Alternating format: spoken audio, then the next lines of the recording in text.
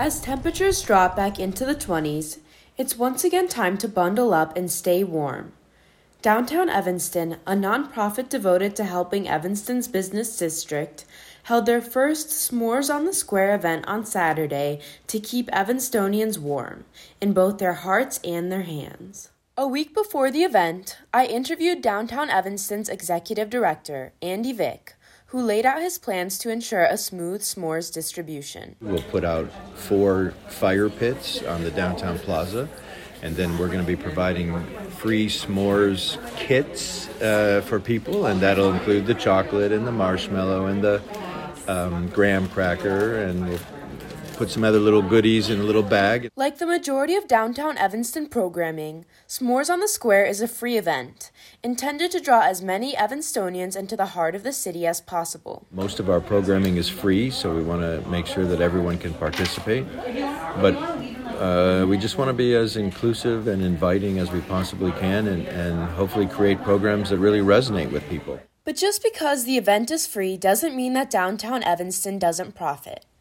Events like these are designed to draw people downtown and, hopefully, keep them there. It's pretty much just to come and enjoy downtown and have a sweet treat. And ultimately, the hidden agenda is, if you haven't been downtown, this is an excuse to come downtown. Maybe you'll make it a night out, right? So you go to dinner with your family and have some s'mores afterwards. Or if you don't happen to go out for dinner that night, maybe you'll realize that there are lots of different restaurants in downtown Evanston, and you'll come back another night. Beyond giving Evanston businesses a profit bump, such events help foster a sense of community from Howard Street to Roslyn Place. So the whole idea is to create community, create a sense of place in downtown Evanston, and ultimately to expose people to downtown and encourage them to come back. With all of this in mind, I went to check out the event for myself and hear what Evanstonians had to say.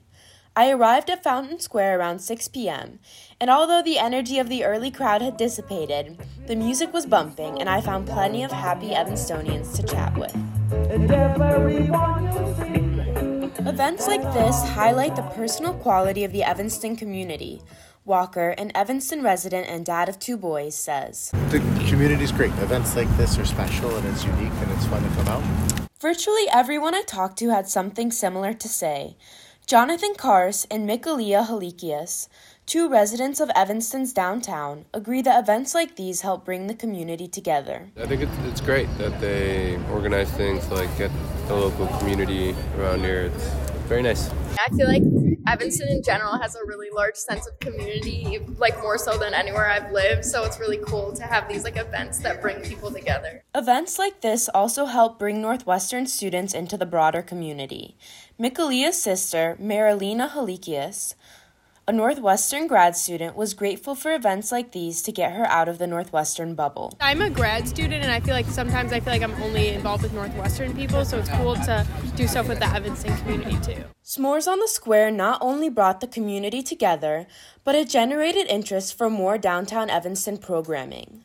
Many of the people I talked to expressed plans to come out for Thursday night's Love Local Chocolate Crawl, a night of free and discounted chocolate and treats at participating Evanston businesses. It actually caused me to follow Downtown Evanston on Instagram after and just see what else they're doing.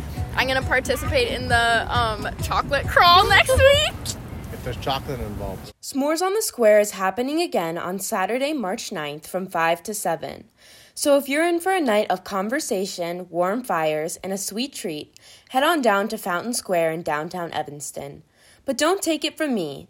Keegan, 13-year-old and avowed chocoholic, has a message for you. Really good, and you should come. To register for the next S'mores night or the chocolate crawl on Thursday, head to downtownevanston.org/downtown-events. For WNUR News, I'm Gabby Shell. He's gone,